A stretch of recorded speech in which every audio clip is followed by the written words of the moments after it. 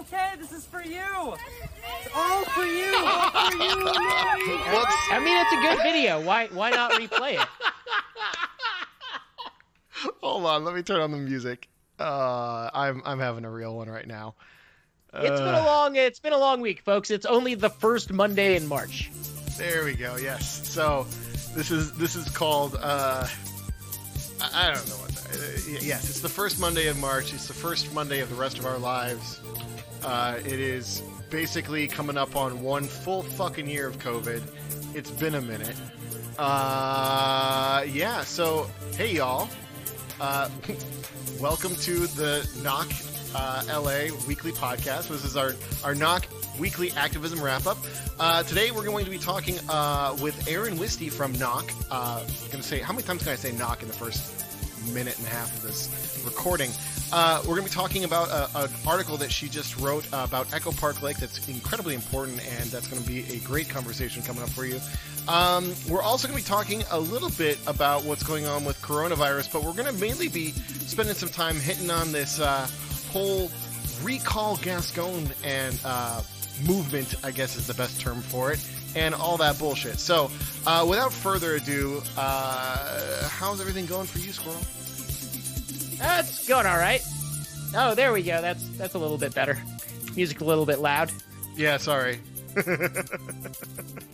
Terry, there we go. You? Now I can hear myself. But yeah, no, I'm doing well. I was God, there's just so much stuff that keeps happening, and it doesn't stop happening. I got fully vaccinated on Friday, so congratulations. That's good. Yeah, so second shot definitely packs a bit of a kick. Like, I get a lot of vaccines as a diabetic. Like, if there's a vaccine for something, they want me to have it.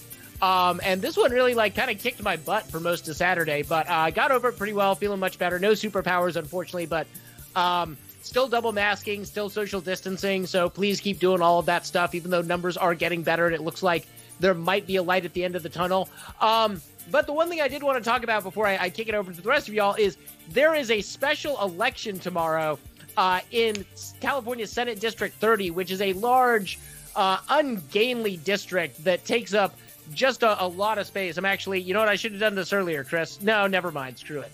I'm not pulling it up right now. No, it works. No, but if you're in California Senate District 30, which is like most of Mid-City, some of the West Side, Koreatown, Hollywood, it's a huge freaking district. Get out there tomorrow or drop your ballot off and vote for Daniel Wayne Lee. He's the most progressive candidate in the race. He is currently the vice mayor of Culver City. He's done a lot of good work on policing, on services for the unhoused out there, on rent control. Like, he helped bring rent control to Culver City and then successfully defended it in the last election. He's running primarily against Sidney Kamlinger Dove, who is the current occupant of Assembly District 54, which also includes a lot of those same areas. They're racing to replace Holly Mitchell. Oh, there we go. There's the district. Good job, Chris. Thank you. And then, like, Sidney Kamlinger Dove is not, she's not the worst person in Sacramento. I don't want to paint her with that brush, but like, she's taken a lot of developer money. She's taken a lot of money from like big pharma and like other industry groups. And she's like kind of more centrist than she is progressive. It's going to be interesting because Sidney Kamlinger Dove got the endorsement of people like Patrisse Cullors and Karen Bass and a lot of like really strong political actors out on the West Side throughout LA, Ground Game LA, Sunrise Movement LA, DSA Los Angeles. We've all endorsed Daniel Wayne Lee. So we'll have to see how it goes because it's a special election. There's a chance that Sidney Kamlinger Dove could close it out in the first round.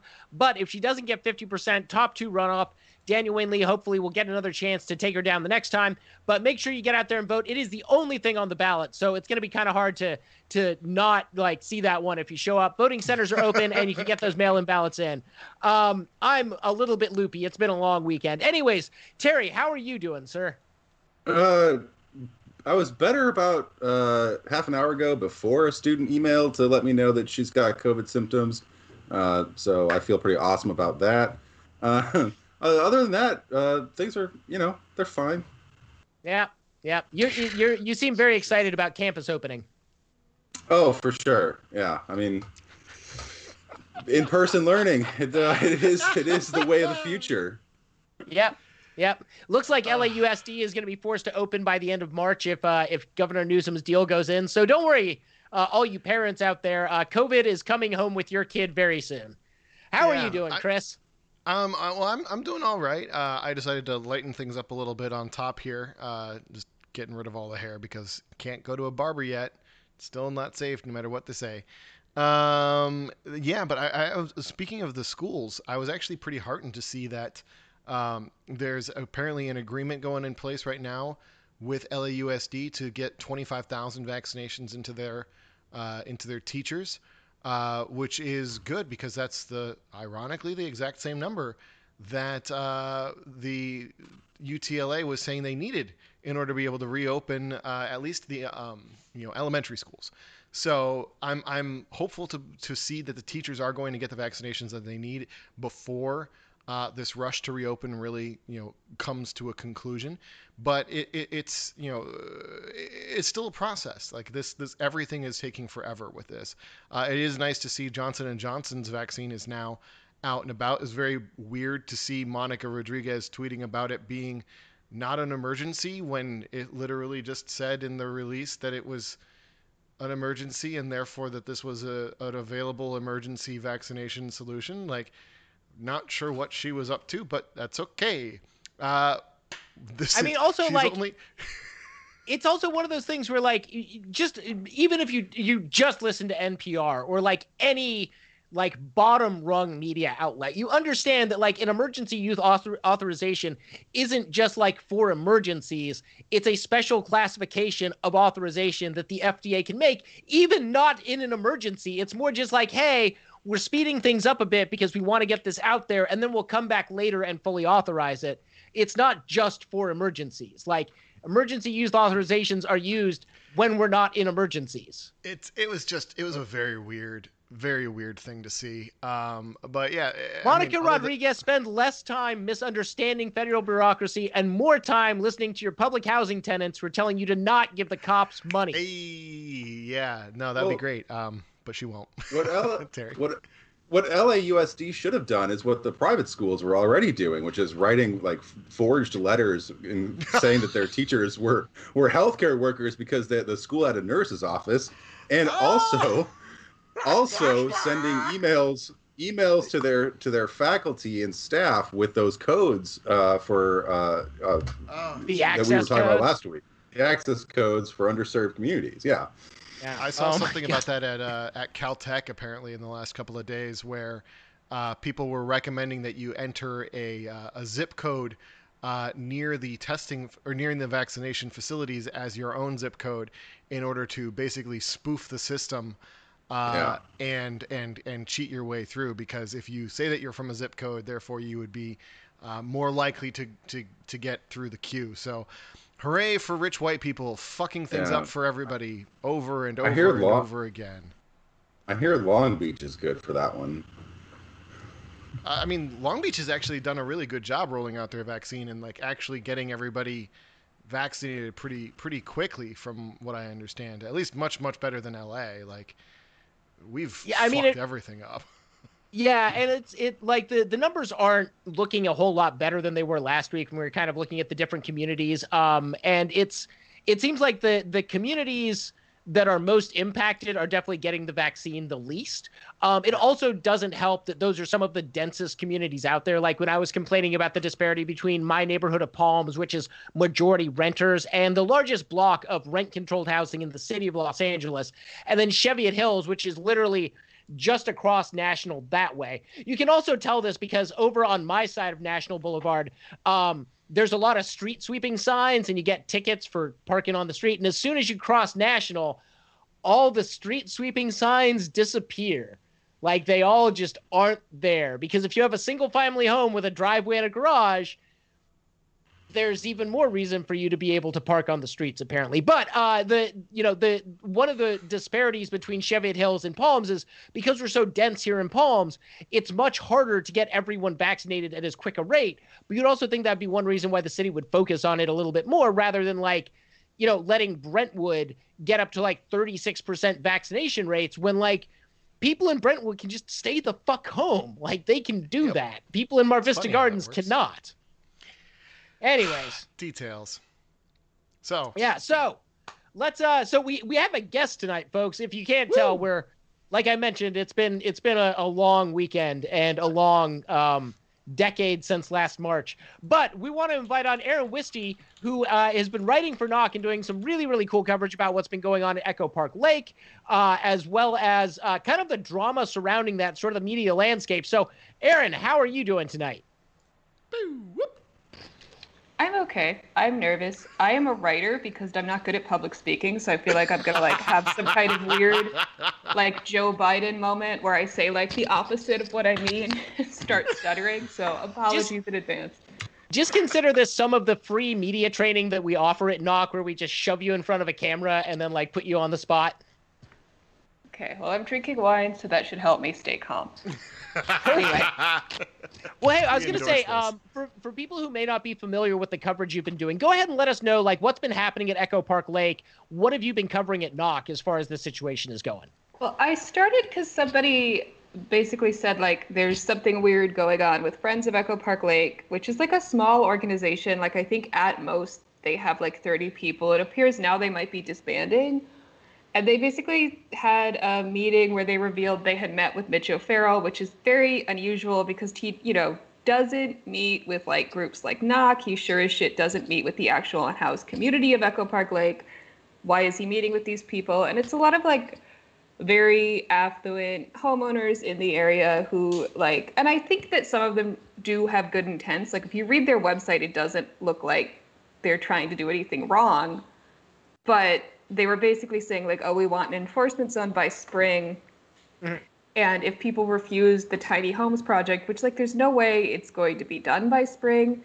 And a lot of people, they haven't really been transparent about what that would even entail. It might not be a good solution anyway, but basically if you refuse shelter, you would get probably arrested. It's not really clear what would happen. There would be some kind of legal action. And obviously that would be very bad. That doesn't really solve the problem of the growing encampment at Echo Park Lake. So we ran that article, I think it was the beginning of February, where we linked a video of the meeting where they interrupted Theo Henderson, who does the Wheelie on House podcast, while he was saying I think this is a bad idea. And somebody's clapping their hands. It's not clear who was clapping their hands or who was doing it. It sounded like they were clapping him to silence him, which was not great.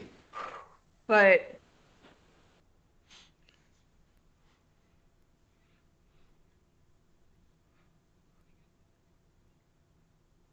yeah, they filed the complaint after a week, which makes me think they probably talked to their lawyers and found out it wasn't illegal and were we'll get it taken off YouTube. That's just my speculation. But anyway, that article got a lot of attention. A lot of people were not happy about that. And then there's just a lot going on. Even the article that I just published, it was really hard to there's so many directions I would have taken it, and I'm going to I don't know, there's probably going to be more stuff coming out, so there'll probably be more follow-ups. I don't really know when. But just the more I dug into that group and the background, it's a bigger issue than just this one group trying to do a shitty thing. It's the way power is sort of allocated in LA. It's about who gets attention and who doesn't, because it's 30 people who have a personal beef about the lake that doesn't seem to be rooted in altruistic intentions towards the community living there shouldn't be the ones making the decisions. And I do think there are probably some people in that group who got involved because it does seem like they have good intentions, but I mean they have friends right in the name. They have to be good people, right? Yeah, and one of the women did email me apologizing for the way she behaved, and I'm kind of hesitant to go too deep into that because I talked to my boyfriend about it, and he's you don't need to mention that in your article. You don't need to give a rich white woman a redemption arc, which I won't mention her name or anything, but I do think she actually was sincere. So that's kind of at least some of this coverage is getting through to people who might actually be on our side, but just don't realize some of the way they word this, some of the way they make it look like these are compassionate solutions when they're not, is that's another issue too. It's super deceptive language, and you can definitely convince good people to do bad things. And I think that's kind of what Friends of Echo Park Lake's ultimate goal is. Yeah. Chris, Terry? I don't have anything specific, but just jumping off that last point about rich white lady maybe is having some moment of questioning a group that she has gotten involved in. As I was reading your article, Aaron, I noticed, that there really was a tone that was not overly aggressive and laid out things in a very matter-of-fact kind of way that could trigger someone to have that self-reflective moment. And I'm just thinking over the arc of Knock since we founded in 2017, 2018 when we started. The tone, the editorial voice was much different then, and we still have. There are still, of course, articles that are more aggressive, but it's nice to see more diversity of voices and tones in the publication. So that's. So I wanted to ask: has there been other media coverage of Echo Park Lake that this is kind of responding to? I mean, there was the LA Times article that a lot of people in Street Watch, especially Jed Perriott, understandably, because they attacked him personally for no reason, were upset about. But about Echo Park Lake, not specifically, but there just does seem to be this overarching tone in the way the media talks about Los Angeles. And I was ranting to my friend Tracy about this, and I'm I don't know how to explain this exactly, but it's they are sort of creating a version of Los Angeles that protects their interests and then complaining about it. It's a lot of people like Daniel Carrig, who is the COO of Condé Nast, who was complaining in that video of Friends of Echo Park Lake, oh, it's so sad that police enforcement won't begin until spring. I wanted it to begin in January. It's she should know better. She's the COO of Condé Nast. She understands the consequences of her actions. I should flag here, and this is purely coincidental. I did not actually mean to do this, but this is my current employer. We belong to Hearst Digital Media, which merged with Condé Nast. So technically, I think that's the COO of the company that I am a freelance contractor for. Oh, shoot. I'm sorry. No, I don't fucking care. Fuck those people. Okay. I don't have good things to say about them. I like the team I work with, but Hearst is a terrible, terrible media conglomerate that is trying to eat the world. And these are the same people who also own Teen Vogue. And I think you touched on that a little bit, where Teen Vogue is supposed to be the super woke, compassionate voice. They also don't pay their writers very well. There's been a lot of scandals around that. But I wanted to kind of touch on this, this sense, and Joey Buckets mentioned this the other day, that people who are living on the streets are doing it because they want a carefree lifestyle and they don't want responsibilities. And there's this idea or this attempt to turn the housing crisis into a millennial or Gen Z revolt and say these are just young people who are irresponsible, not that there are systemic inequalities here. And I was hoping you could touch on how Friends of Echo Park Lake helps feed that narrative. I mean, I don't know exactly how I think that's just kind of what they believe, and that's what they operate off of when they're dealing with people who live there. I don't think they control I don't think their organization specifically controls the media. I just think some people in it have a lot of control. But I feel a lot of the narrative is you guys are literally making up people that don't exist, and then you're complaining about them. And then if you say that over and over and over again, and if a bunch of major publications, it's sort of the Bernie bro thing. It's you made up a group of people that, and I'm not there. I did see people being really mean online, but I see people from every political background being an asshole on the internet. I don't think it's unique to Sanders supporters, but it's now you have a bunch of people convinced that this is a thing, and it's not. And people are getting defensive because you made up an imaginary boogeyman. Said a bunch of shit about how horrible they are, and now you have this whole movement against something that doesn't exist. And I feel that's kind of what's happening a little bit with the Echo Park Lake situation. It's there was that one LA Mag article that was saying it was, they kept bringing up that they mentioned that Damon is a fashion model. They kind of commented on the youth of some of the members, while they also completely forgot to mention any of the elderly members that live at the Echo Park Lake community, any of the families that live there.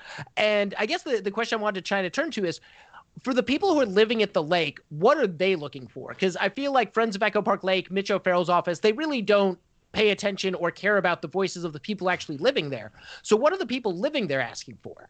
I think like the thing is like they're asking like some of the things they're asking for are not like they're totally reasonable. They're just going to take a few years to put into place. Like I think like creating non-congregate shelters that like meet the need of like, you know, because a lot of people who are unhoused have substance abuse issues. Like creating a shelter that could address that is going to get like, you know, take time and resources. You're going to have to find people to hire, et cetera, et cetera. But a lot of like what they're asking for, we could do now. Like you played the clip at the beginning of like that guy being like, Nuri, here's your check. Like they could do Project Room Key tomorrow. And like, you know, we ran an article in Knock recently about how that's not really a perfect solution. And like, there is a check-in, check-out policy that's like unnecessarily like, what's the word I'm looking for? Onerous? Like punitive. Yeah. Yeah. And so I think there's room for improvement there, but like that would at least in the immediate future get people off the streets. And the anonymous man that I talked to when I was writing this article was like, I am proof that these programs work. I got into Project Room Key. Oh, there you are. He was like, I got into Project Room Key and then I got, you know, set up with the apartment through nonprofit. I've been housed for like a year now. Like there are solutions to this. Like I think some of them are going to take a little bit longer to like actually get put in place just because it does take time and resources and hiring and all that. But like there's stuff that we could do tomorrow. There's stuff we could do right now. And, you know, just because something is going to take a few years to do doesn't mean we shouldn't start doing it. Yeah. It's like they're like, oh, we can't, they being just like people, that's kind of like a nebulous qualifier, but just like opponents to any of these solutions. It's just like, they're like, oh, well, that's going to take years. And it's like, okay, here are 3 things we could do tomorrow. And they don't want to do that either. It's like, Yeah. You're saying we won't compromise and we offer you a compromise and you're like, no. It's like, okay, what do you want? Yeah. It's offering critiques without any kind of a solution offered in response. It's just like, okay, so then like what do you want to do? You just want these people to not exist? Like this problem isn't going to go away by inaction. Like and policing isn't going to solve it. If you push people long enough who are really opposed to stuff like this, they'll eventually say the quiet part out loud. And that is what they want. They want these people to just not exist. Like, I have a former friend who's, like, very wealthy, and, like, she, like, I kept talking to her about this issue, and she kept saying, like, I just wish there was, like, a place they could put all of them. And I'm like, what do you mean all of them? And she's like, homeless people. Just, like, it's not that I have compassion, but I want them away from us. And you're like, you mean like a prison? And she's like, yeah, but a prison for homeless people. And I'm like, oh my God. Like a concentration camp out in the fucking desert where they have to work for their wages? Or they're like very survival? Like, where have I heard that before? Well, this is a conversation I had in my classroom just last week. And one of my students then said, well, when they're in jail though, they get 3 meals and clothes and place to sleep. And fuck. You say, sure. Factually, I guess that is correct. But let's think about other. So. It's So, Aaron, I wanted to ask because, like, I think this also points to something that, like, you know, Terry and I, as 2 of the folks who helped get kind of Knock off the ground, is kind of the opportunities that we have with Knock where we can push back against these sort of narratives, and people that have like a lot more power, like the CEO or COO of Condé Nast has a much bigger soapbox ostensibly, but you're able to make waves too. And I was hoping you could talk a little bit about the power of this kind of like grassroots journalism and how we can like shine a light in places where powerful people don't want a shining light. I mean, like, I just started at Knock, so I like feel like I can't necessarily speak to that, but I was glad to find it because it was just like, I'm just like, I published things in like NPR, I published things in like various outlets that I'm like proud of, but it was like, there's definitely like just editorial standards that you have to follow. And something like what I just published, like if I went to any major media outlet and was like, I want to write a response to this LA Mag piece, like maybe they'd say yes, but I kind of doubt it because, you know, I'm not like, you know, I'm not like one of those people that everybody rejects me as just like, doesn't understand my genius, but it's like, I'm sure to some degree they've got like, I'm sure if anybody pitched something like this, a lot of places would say no because they've got like a lot of sponsors, they've got a lot of things they have to keep in mind, and a lot of people they have to not piss off every time they put something into the world. But like, it's nice to have Knock because then like, you know, you can't say anything. We absolutely like have standards, but it's like you could kind of Stir shit up? Yeah, like, you know, Knock is not going to stop me from mentioning the COO of Condé Nast by name and like putting out a video of her saying like, well, we should call the police sooner. Like no other publication would touch something like that. And I think like, it's hard to like, there are good writers at pretty much every publication. There are writers that I really, really like for like Vox. There are writers I really like at Vice. There are even writers I like at Jezebel, believe it or not. But like, all of these publications, they are really, really limited in what they can say and not say. And it's kind of unfortunate because like, I I'm like going to be 32 in April. So like came of age in the age of like Crossfire and 24-hour news. And it's just like, journalism failed a really long time ago. And it's Yeah, it did. like major journalism. And it's nice to like find an outlet where I can actually do journalism that feels like it doesn't have to sort of neuter itself a little bit. Yeah. No, that's honestly what we were aiming for, you know, as a publication that's never going to sell ads and never going to have billionaire sponsors. We wanted to keep that going. And we also did that with the understanding that like Knock is never going to be a national outlet, right? Like we're never going to be on the same level as Condé Nast because you fundamentally can't stay authentic to the mission and be that large. Like we want to be hyper local. We don't want there to be a Knock. We want there to be a million Knocks. We want every neighborhood in the country to have its own Knock and people to build their Knock in their own way and pay us royalties, obviously, for the name. Just kidding.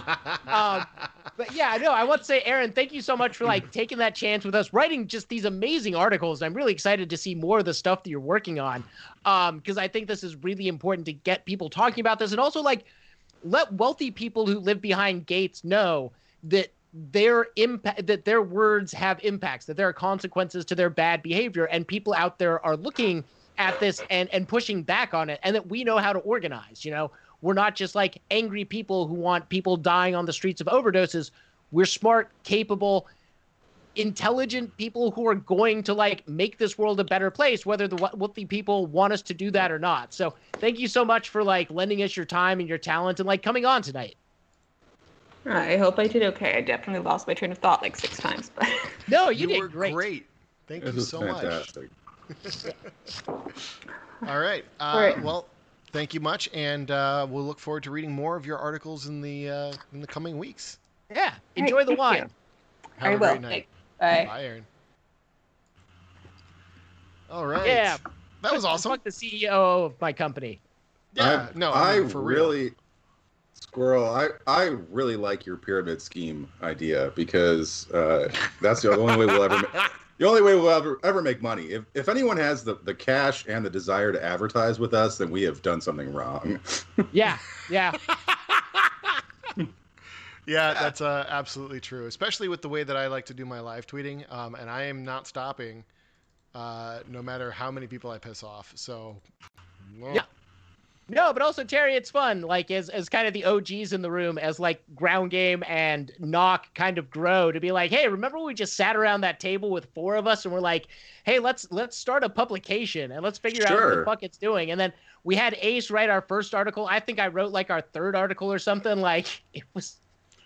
But, like, hey, guys, we're trying to publish something every 2 weeks. Holy shit, that's a lot of writing. How are we going to manage that? Now we're publishing multiple things a day. We were this close to just doing sock puppet accounts to make it look like we had more writers. We were just so desperate for content. Have you guys read the new thing by Him Taze? Great writing. I particularly enjoyed the fact that when we did that, what was that, the 2018 voter guide, and you got a direct response from the Republican candidate who was mad at you for referring to him as a billionaire. That Squirrel was one of my highlights of our early Knock days. He's planning to run against Newsom again. I get to fuck him over again. He started a Medium account just to yell at me and be like, no, I'm only worth $250 million. And I was like, that's not the argument you think it is, sir. Yeah. But, Checkmate. Yes. Oh, but so let's leave the realm of the reminiscent and the nostalgic and hit the what's going on right now, because COVID is looking better. So we're chopping this segment down significantly, Chris. So we're going to make it a little bit shorter, which I think is a good thing. Like in a year, we've been through some highs. We've been through some higher highs. We're now at a less higher high, and that's to be celebrated. Well, we are as I don't know if you remember this, but like back in the day, the discussion was, can we flatten the curve? You know, can we flatten that curve? And I got news for you, folks. It looks like we might be finally flattening that curve. Kind of. You know, it only took us a whole fucking year to do it, but whatever. So yeah, we're up to 3.5 million cases of COVID in California, which is fucked. Our new cases by day has dropped off significantly, as you can see. Again, this is one of those things where the testing has also really lagged behind, so it's not entirely clear as to what the fuck is actually going on. Because nobody seems to be getting tested anymore. Like all of the major testing facilities have really shut down. The testing counts are still continuing to decline. We'll get into that in a minute. Sorry, I just did some math. That is bigger than 29 states and territories. 3.5 million COVID cases is a bigger population than 25 states and territories. Wow, that's absolutely wild. Absolutely wild. But starting with Utah, which has 3.2 million people. But only larger than 50 senators. Yeah. Fair point. When it comes to the disproportionate impact on Latino people, Latinx communities in the state of California, it's still fucked. 9.5% of people who are Latinx have contracted COVID and like been tested positive for it, which means that probably more like 25% of the Latino population in the state have gotten COVID. To put a fine point on this by actually zooming out to the national level, over the last year, life expectancy for white Americans has dropped by a year. Life expectancy for Latinx Americans has dropped by 2 years. And life expectancy for Black Americans has dropped by 2.5 years. Holy fuck. Yep. Yeah, the U.S. was also already seeing a decline in life expectancy because of the opioid crisis. And this just compounded that and accelerated it. But we're making America great again, aren't we? And building back better, I believe is the phrase. By the way, 2024, folks, get ready for that Trump train coming back in again, because welcome to hell. Nothing's going to get any better. The positivity rate for the virus is now declined down to 2.4%, which is great for the testing that's being done. Again, as I mentioned earlier, the testing is still dramatically reduced compared to where it was toward the end of January. So I honestly think that a lot of people have just kind of given up and just are hunkering down and or just holding out and expecting that the vaccination will just solve all of our problems. So yay. Our hospitalization rates are continuing to decline. We're down to about 5,000 hospitalizations across the state of California. Our ICU usage is down in the like 12 to 1,500 category, which is great. Available ICU beds continues to climb up to 2,000. Our availability by region now, everybody is finally above that 15% threshold. Still find it really just terrifying to look back and look at the San Joaquin and Southern California regional just flat lines at zero that we had for so fucking long.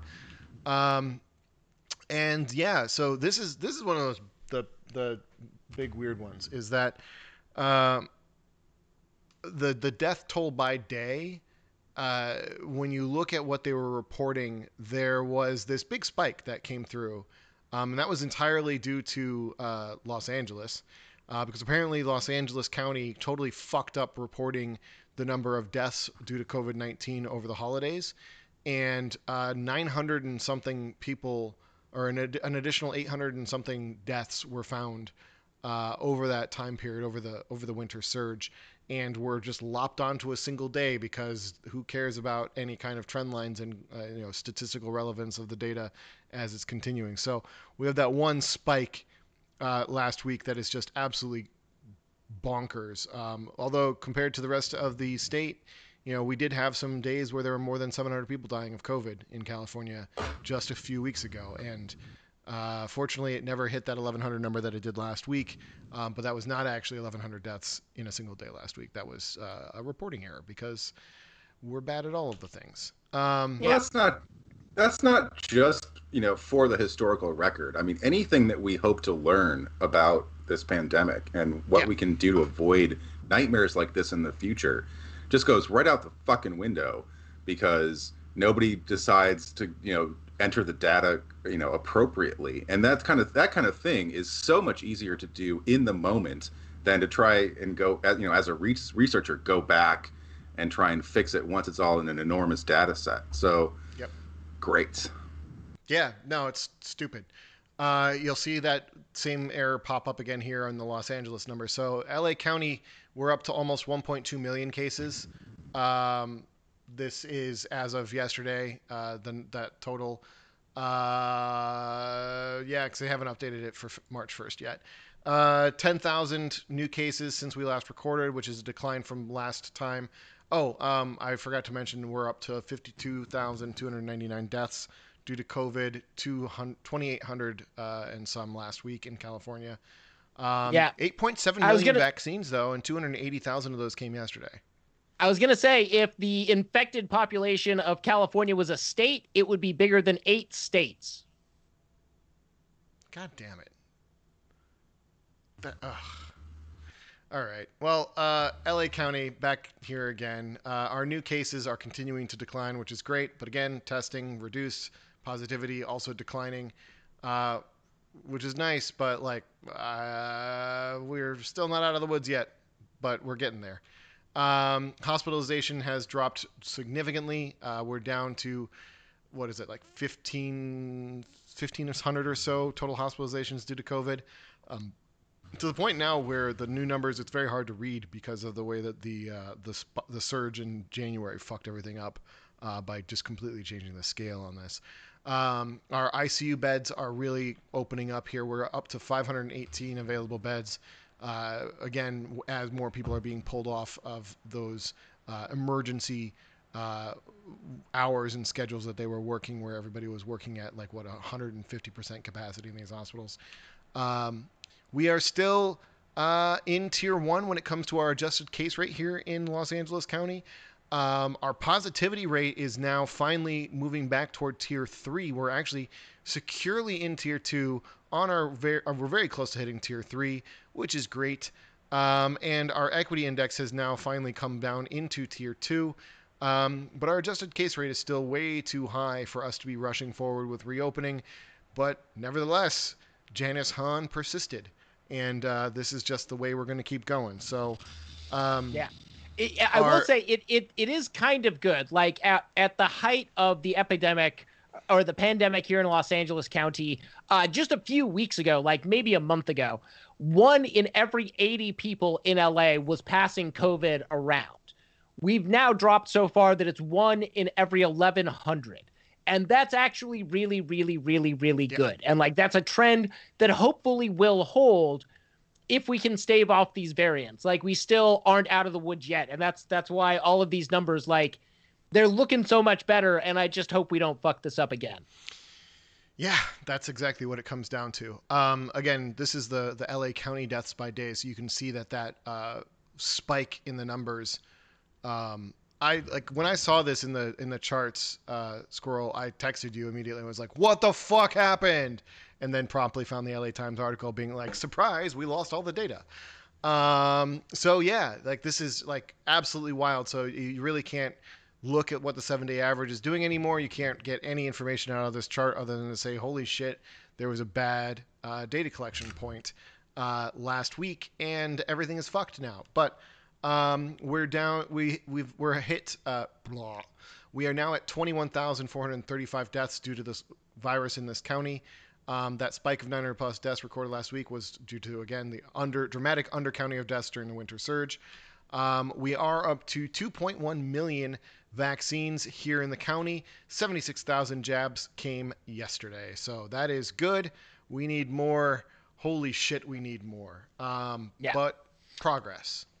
Well, and as we were talking about at the top of this, the Johnson & Johnson vaccine has been approved by the FDA for emergency authorization, which is good. Unfortunately, they only have 4 million doses right now, but have promised to be able to deliver several tens of millions more throughout the rest of the year. It only takes one jab for the Johnson & Johnson vaccine to be effective. However, it's only 65% effective against mild to moderate illness and 88% effective against severe illness and death, which is still like not bad. 88% effective is better than the flu vaccine on an annual basis. Not as good as Pfizer and Moderna, which are at 95 and 95.5%, or 95.5 and 95% respectively. But still like very good. In Russia, we've seen the Sputnik 5 vaccine putting up some really good numbers. If you trust those numbers, they look like they have been like reviewed, and the Sputnik 5 vaccine is very good. The China Farms or Sinopharms vaccine out of China is not as effective, as more akin to a flu vaccine, but we're still seeing 60 to 70% efficacy rates, which is really, really good. Like, it seems like COVID is just, or this coronavirus is here to stay forever, very much like the flu. And so at this point, it's a matter of not letting it flare up to this extent again. And whether or not we're going to have to be getting shots like every year or every couple of years in order to like get boosters and protect against new variants, we'll wait to be seen. You know, and I also want to flag that it's really important that we not focus too much just on the global north, that the global south is really being left out of the vaccination story. Yep. And that's where a lot of the really bad variants are arising, like in South Africa, and spreading. And those are the countries that are locked out of these really good vaccines like Pfizer and Moderna, because people like Bill Gates have forced these companies and forced the United States government to keep these vaccines and their intellectual property locked away from the rest of the world, to not allow them to manufacture and sell or share this intellectual property, which is one reason the AstraZeneca vaccine really pissed off Bill Gates. And that was the one that was developed in the UK, is they immediately said, no, we're not going to hold this as private intellectual property. We're going to share this with people. And that honestly, like, shouldn't even have to be a debate that we're having during a global pandemic. But didn't they actually step in and stop them from doing that and locked it away? Like, that was one of the big scandals with the AstraZeneca, was that Bill Gates stepped in and ensured that it would be protected as private property, just to basically to fuck over the global south, because he's not actually as good of a person as everybody thinks he is. Like, but originally that laundering of his, the UK and the Oxford researchers did not want to acquiesce to that, and they were kind of put in a bind where they had to, and the government overruled them. And it's fuck you, Bill Gates. Being a diabetic, I think often about how the patent for insulin was sold for $1, and now it cost me $350 a vial to buy that shit. Yeah. It was, what was it? Two of the three people sold it for $1 each, and the third one refused anything. Yeah. So just absolutely. All right. Well, were you gonna say something, Terry? I kind of stepped on your line there. I was gonna say something about the intellectual property, and then now it's like completely lost. Yeah. Oh, that's it. Yes. The other thing, going back to the global south, the other thing is that the wealthy industrial countries, U.S., Canada, UK, have secured through contracts millions upon millions more doses than we need. And so, I mean, of course, these aren't doses that have been produced already, but they're contracted in the future. And so not only the intellectual property that's not allowing the global south to manufacture and distribute, but then also vaccine hoarding by wealthy countries for no fucking reason whatsoever, except just to enforce colonial domination. I mean, let's just be honest about it. So things are terrible. And the absolute only reason people think Bill Gates is a good person is because the MS and MSNBC is Microsoft. So he gets plenty of puff pieces. So No, well, there was that time that he loosed a horde of mosquitoes on people who visit TED Talks, and I thought that was a good move. I think people who visit TED Talks should have bugs on them. They should. I did not hear about that. What? Yeah. What? He was doing his like malaria program stuff? that that also involves him making a lot of money. And so he brought mosquitoes with him to a TED Talk and then loosed a bunch of mosquitoes into the room to be like, this is the fear that people in the global south with live all the time. And you're like, I hope those were like the malaria mosquitoes. They weren't. He's not that vicious, unfortunately. But he also inspired one of the plot lines, major plot lines of Breaking Bad. So, fair enough. Fair You'll enough. have to- Alrighty. folks will have So to Google that one on their own time. So let's go ahead and we're gonna move to our last story for today. We're doing a quality over quantity kind of podcast this week, folks. And it seems like it's that magical time of the year in California's political season. The trees are getting ready to bloom. The birds and the bees are having coitus, and governors are getting recalled, which apparently has inspired a Recall Gascon campaign. So let's talk about this one because it is just the worst people in the world, bringing this one up. So wait, we're not going to that one yet, Chris. Oh no, other one? Yeah, no, that was too easy. Nope, not that one yet. Hold on, let me get the link for you. Hold on. We jumped the shark. There we go. This one. So the Recall Gascon campaign is just getting started. Like the Gavin Newsom campaign, it looks like they may actually cross the finish line. At this point, they are getting within striking distance of the number of signatures that they need. They need 1.2 million signatures. 1.5? Yeah. No, it's 1.2, no. But they've turned in 1.6. 84% of them have been verified, which is a very good verification rate, which is kind of scary. But they have another 2 weeks to get over the 1.2 million verified signatures. Gavin Newsom can actually challenge those, so there might be a little bit of like political gamesmanship that goes into whether or not the recall happens. But it looks like we're going to be voting on that. This has inspired some other reactionaries to try and recall George Gascon, who we all remember famously beat Jackie Lacey.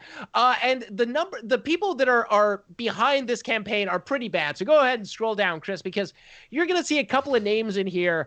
They're like big political throwbacks. And the ones that I want to talk about are a man named Dennis Zine and then Steve Cooley. And Dennis Zine, you may remember if you're a City Hall watcher, he represented California's 3rd district from 2001 until 2013, Eric Garcetti's first term in office. So he's actually a pretty recent Politico, but he was around in LA even before that because he was an LAPD cop.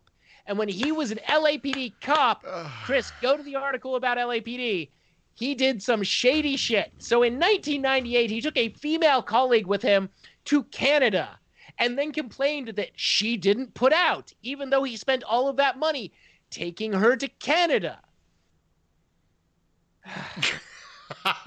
What a fucking creep. This resulted in him being brought up on disciplinary charges. The LAPPL paid for his defense. He got basically a slap on the wrist. He then went on to be elected to the LAPPL board 3 times.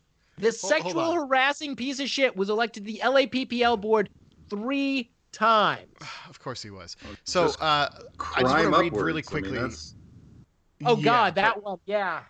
So when you finally conclude that this is in the story talking about the fact that he is a creepy bastard who is demanding that a colleague who has no sexual or romantic interests in you won't put out on the trip. You know what, Chris, start at the top, read all of them because I want the full effect. Sure.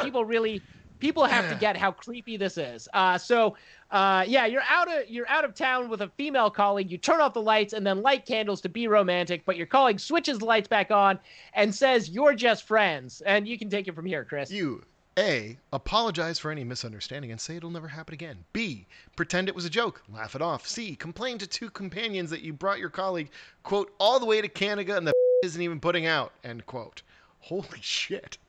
In spite of her saying that you are a friend, you decide to woo her by A, backing off and giving her some time and space. B, inviting her to a cultural event of her preference. C, climbing into her bed uninvited and rubbing your genitals against her.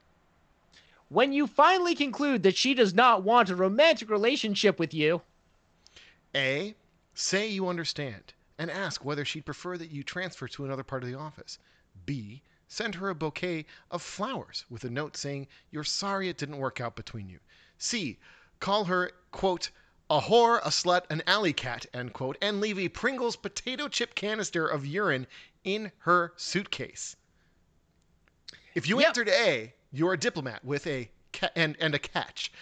If you answered B, you need to work on your sensitivity skills. If you answered C, you just might be Dennis Zine, Los Angeles police sergeant and a director of the Police Protective League, accused in a lawsuit of doing those seamy things to a female LAPD officer at a PPL event in Calgary, Canada. A female LAPD officer 15 years his younger, by the way. Like, this wasn't just, sort of like, it was creepy on every single level. Now, Dennis Zine eventually got divorced from his wife. I believe he was divorced from his wife when this whole thing went down.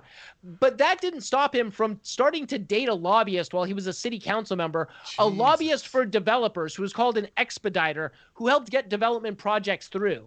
Now, he got into the habit of unofficially recusing himself from the votes in which Veronica Becerra, his girlfriend at the time's firm, was involved with, but wouldn't officially recuse himself from many of those, except for one time where Carmen Trutanich basically told him, you know what, you have to recuse yourself from this vote on the from the LAX contract because it's too important of a vote, and your relationship with this developer is problematic. However, in the state of California, unless you are married or in a domestic partnership, conflict of interest laws do not apply to you when you're in office. Just FYI, folks. So as long as you don't put a ring on it, no conflict of interest. Amazing. Absolutely amazing state. But so Dennis Zine is an all-around, LAPD stooge. He's an LAPPL board member. I want to say this again. This guy is, been at the head of the most reactionary and atavistic union, and I put union in scare quotes, in all of Los Angeles, protecting the worst cops among us, and sucking up money from his own union to defend himself against really, really bad sexual harassment allegations. But he's not even the worst person in this milieu of crap. Terry, tell us about Steve Cooley. Steve Cooley was district attorney from 2000 to 2010, decided against running for a third term, endorsed Jackie Lacey, also, went on just to look at this fucker, just saying. And have a look at this guy. Yeah, in 2010, decided to run for attorney general, where he lost to Kamala Harris, which really goes against the common wisdom of, given the choice between a Republican and a Republican, people will always choose the Republican. So loses to Harris, starts his own law firm or consulting firm. I'm sorry. And for the most part, he seems like a center-right Republican, nothing too egregious. He was against Prop 8. Anyway, he loves cops. He's a volunteer, one of the I'm blanking on the term. Yeah, reserve officer. Reservist, yeah, thank you. And those are a special breed, right? It takes a real special person to like Englander. Now what? We can't really blame him too much, directly for this one. In the this article interview that shows up in the Christian Militant, he didn't write this. He was interviewed for it. The title, if you can scroll up, Chris, the title of this article: Soros bought Los Angeles DA. No global conspiracy, Jewish plot, anti-Semitism there. So now we say this. So this comes out the day after Gascon is sworn in, and the quote that Cooley decides to give, right? So former 3-term LA County District Attorney Steve Cooley tells Church Militant that Gascon unveiled his new directives at 12:02 p.m. yesterday, just 2 minutes after being sworn in, and that it's, quote, nothing more than a George Soros wish list, end quote, referring to the leftist billionaire who funds Marxist and anti-Catholic reform efforts across the world. A billionaire who funds Marxist efforts. That is by far my favorite piece of cognitive dissonance on the right wing. As though, the only good thing I'll say about Soros is he almost killed the Bank of England, and he just didn't go far enough, and that is the biggest black mark on his character. I wanted to really quickly point out for everybody that is listening to this medium, that Cooley is very much channeling some Steve Bannon vibes. Like, we're talking 2 layers of button-ups. Like, the fuck are you doing, dude? Yeah. So real quick, I mean, and since we're on that point, the LA Times, when Cooley lost to Harris for Attorney General, wrote an article titled "How Kamala Harris Has Grown as a Political Leader," and in that they refer to Cooley as like a frumpy white guy. Now then, and this is there's a letters to the editor that are referencing a response to this article. And one person is a just South Pasadena resident, and he's like, you shouldn't go after this guy for the way he looks. Now, the second to the editor, of 2 letters to the editor, in your editorial, I was described somewhat derisively as a frumpy white guy. It should be noted that in the 2010 general election for California Attorney General, I received 17 of 18 major daily newspaper endorsements. He also lost. 57 law enforcement groups gave endorsements. I received all 57. Not bad for a frumpy white guy. So he's also the kind of frumpy white guy that writes that kind of letter to the editor, being offended after losing an election, right? Oh, so again, I dug a little digging. I mean, there was this little cursory stuff. I can't find anything like too agree. I mean, he's not leaving Pringles cans full of urine in anyone's luggage that we know of, but he's definitely not a winner. Yeah, and these guys are. We should round this out by saying the third member of this trifecta of just absolute and utter crap is Michael Antonovich, who was a county board of supervisors. He was on the county board of supervisors for 9 terms before the voters finally passed a law stopping those kind of shenanigans and forcing him out of office. He was the chair of the California GOP for a long while. He also ran for Senate in 1983 and lost in the Republican primary. But these are just some of the most reactionary political legacy hires that you can get in LA County. Just men who were absolutely terrible and helped engineer the disaster that we're all trying to fix. And they're trying to do that again, not because Gascon has proven a failure in office or Gascon has even had time to do any of the damage that they claim he's doing. They, 1, all hold a grudge against Gascon for writing Prop 47, and 2, just really want to see black and brown people in jail. They just, all of them fucking love putting black and brown people in jail, despite the numerous instances of malfeasance and ethical lapses that every single one of them has. It is absolutely... Oh, go ahead. Yeah, well, I somehow left this out of my quick rundown. Cooley has put out a co-written book, 2 books actually. One called Blue Lives Matter, and the second Blue Lives in Jeopardy, which are case studies of line of duty deaths. And just for the record, blue lives are in jeopardy from not wearing seatbelts and from bad diets, because 75% from of refusing to wear masks.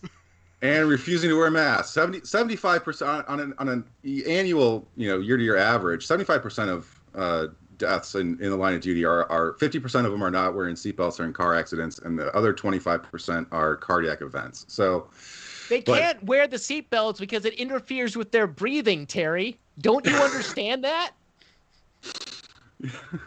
So these guys are they're incredibly reactionary. They love cops. They want to see more cops do more crimes and against black and brown people, and that's all that they want. And Gascon has the temerity to stand up and say, maybe don't do so many obvious crimes against these people.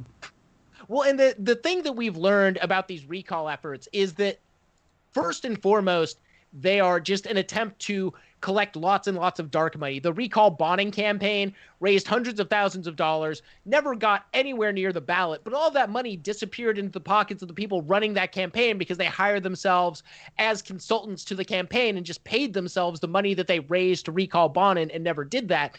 But it also So these recall campaigns serve really two functions. One, they upset the political order by stopping people from being able to do the work that they were elected to do. Not that Newsom's great at that, don't get me wrong, but this is going to be a huge distraction from him being able to govern the most populous and economically productive state in the nation. They also allow these groups to raise a lot of money on the backs of other Republican causes. Like, even if the Recall Gascon campaign doesn't go anywhere, what the California GOP has realized is they're never going to win the state. They're never going to hold enough seats in Sacramento or in a city like Los Angeles or a city like San Francisco where they're actually going to be the politically powerful partisan sect here. Instead, what they're going to do is get as reactionary and down in the mud as they can to raise money from wealthy Republicans and then funnel that money to other parts of the country. And they're basically just a big fundraising effort. They're not trying to win races here, but they found through the recall campaign a way to get some press and a way to cause a bit of a clusterfuck for people that are actually trying to do a job. So be on the lookout for more of those recall campaigns coming down the line. What the Republicans have proven on 1/6 was that they don't care about elections. It's always been about power, and they'll do whatever they can to stop people from legally holding their elected office and doing the work that they were sent to wherever they were sent to do. And that is a real fucking problem as we enter into a climate crisis where we have 9 years to cut global emissions by at least 50%. And right now, our projection is we're not only going to miss that target, we're going to blow right by it. If we all do the Paris Climate Accord right now, like if every signatory to the Paris Climate Accord starts doing it, we will decrease emissions by 1% by 2030. 1%. It needs to be 50%. That doesn't even offset Bitcoin. Exactly. Oh, God damn it. By the way, I hate to drop this on y'all late, but I kind of decided that I was going to mint this particular podcast as an NFT, and just kidding. We will never do that, folks. We're getting ready to move to a Dogecoin economy. It's going to be great. But these Dogecoin recall to the campaigns, yeah. But before we get lost in jokes as we trail off here, these recall campaigns are really dangerous. And the only ethical thing that you can do is vote against them. Like, Gavin Newsom is not a great governor. Let's not pretend that he is. But throwing him under the bus and opening the Pandora's box of a free-for-all recall election could lead some really bad places. Like, Arnold Schwarzenegger was not a good governor. His main platform was, I'm going to stop the state from raising your car registration fees. That made the state of California go broke. The last thing he did before he left office was raise car registration fees back to where they were supposed to be to get the state out of the fiscal hole that he fucking dug. Like, a GOP governor is going to do untold damage. We need to keep Newsom in his seat until we beat him at the ballot box, or let him get to Senate or wherever the fuck he's going. But the right option here is not to do the recall. We have to vote no on these things, and don't sign these petitions when you see them going around, and tell your friends and neighbors, because people see this kind of thing and they're like, oh yeah, I don't like wearing masks. I want to go to a bar. We should recall Newsom. Please don't do that. Please, for the love of all that is good and holy, don't recall Gavin Newsom. Recall the virus. Leave Newsom alone. Let's not try to leave Newsom alone, though. No. He needs to be given hell all the time for being incompetent at his job, but recalling him is a wasted effort. And it, as you said, Squirrel, it will lead toward far worse things if it is successful. And I'm terrified that it will be successful because, again, he's done a shit job at handling this stuff. But do I think that a Republican would have been any better? Abso-fucking-lutely not. Given the choices that we had in 2018, he definitely was the best. You think Villaraigosa would have done any better on this shit? Oh, God. No, but that just goes to illustrate that the political struggle of our time is within the Democratic Party. 100%. I mean, we absolutely must take over the Democratic Party so that we can put up better fucking Democrats that won't face this. I mean, if Newsom or if any governor had actually done a decent job, there would, fine, sign the petitions or whatever, but the voters would not necessarily fall for that shit or just enact their frustration against the inaction from the governor's mansion. So we need to put up better Democrats in primaries that are able then to fucking govern. Yeah. Yep. Yeah.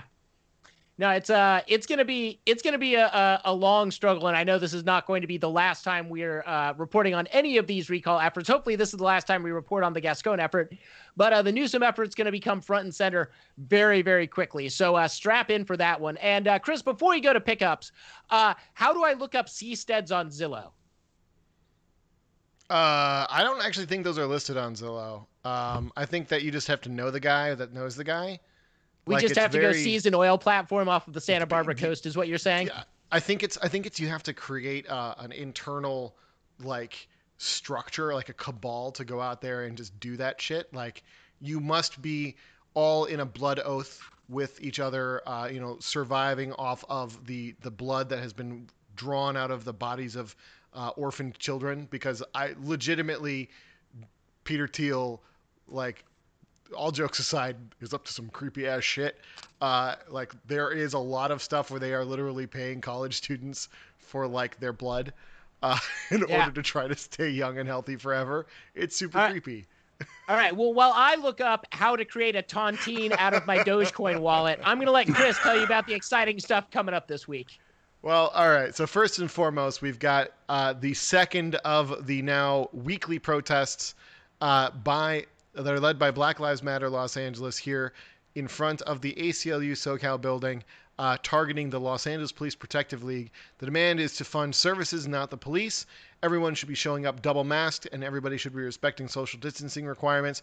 This is going to be on this Wednesday, March 3rd at 3 p.m., just like last Wednesday at 3 p.m. Address is 1313 West 8th Street.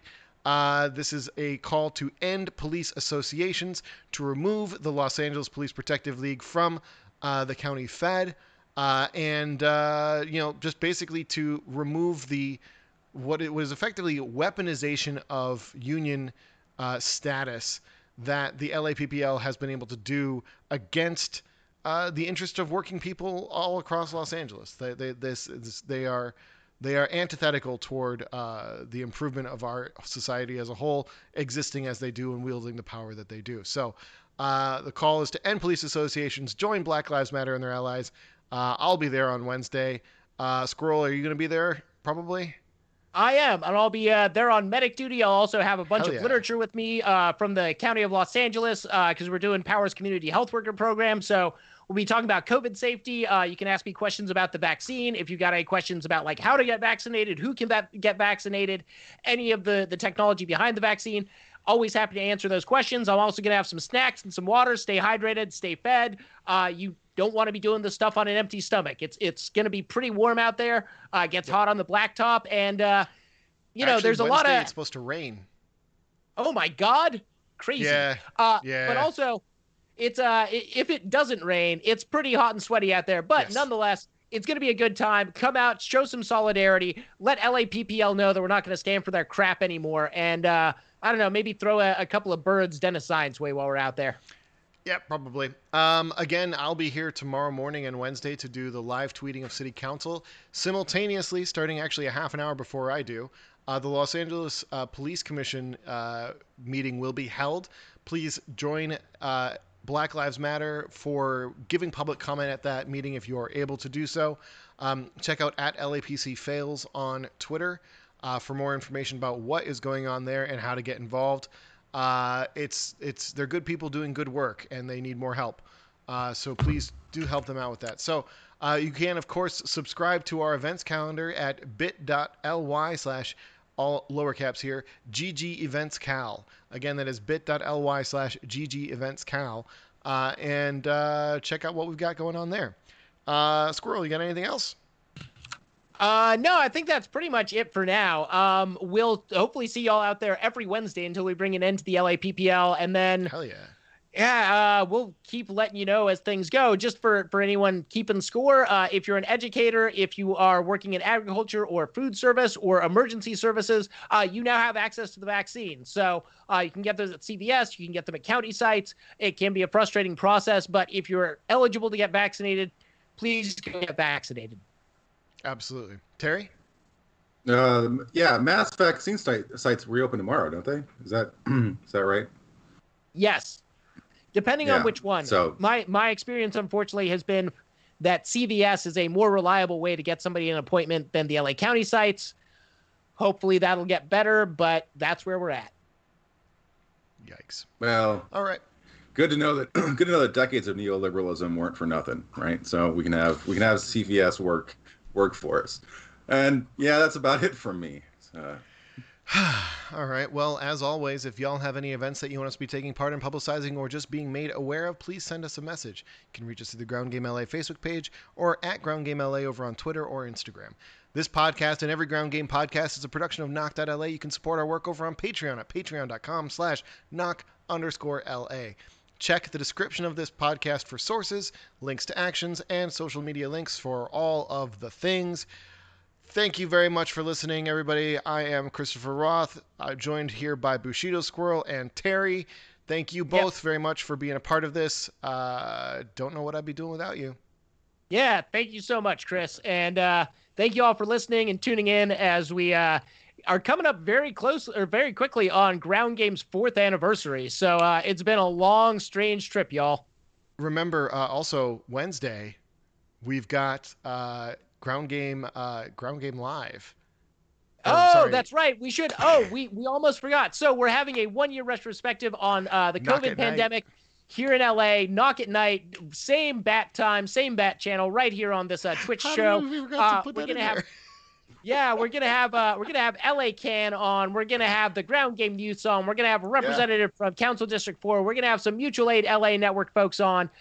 It's gonna be a really, really good show. Tune in, and join us. And I'm gonna get some sleep before then, Chris. I think that's my main plan is getting some sleep.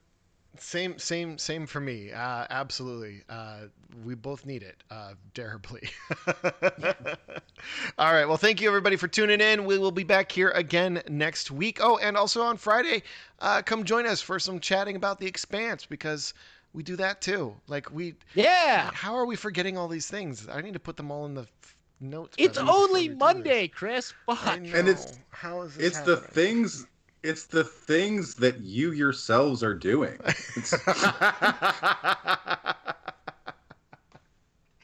And potentially this Sunday we might start doing. We're not sure about it, but we're going to try to put together a weekly rundown of what the hell's on the agenda for City Council, for the county, for everything. So if all things go well, Brittany and Sachin and I might be doing a little Sunday night talk show talking about what to expect from those agendas of the I don't have anything nice to say, so I'm not going to say anything at all. The governing bodies that dictate what the fuck happens in our lives. So okay, now we're actually done. Thank you everybody for listening. I need to go eat dinner. That's have yourselves a good night, folks. Be safe. Thanks as always. Take care, y'all. Bye.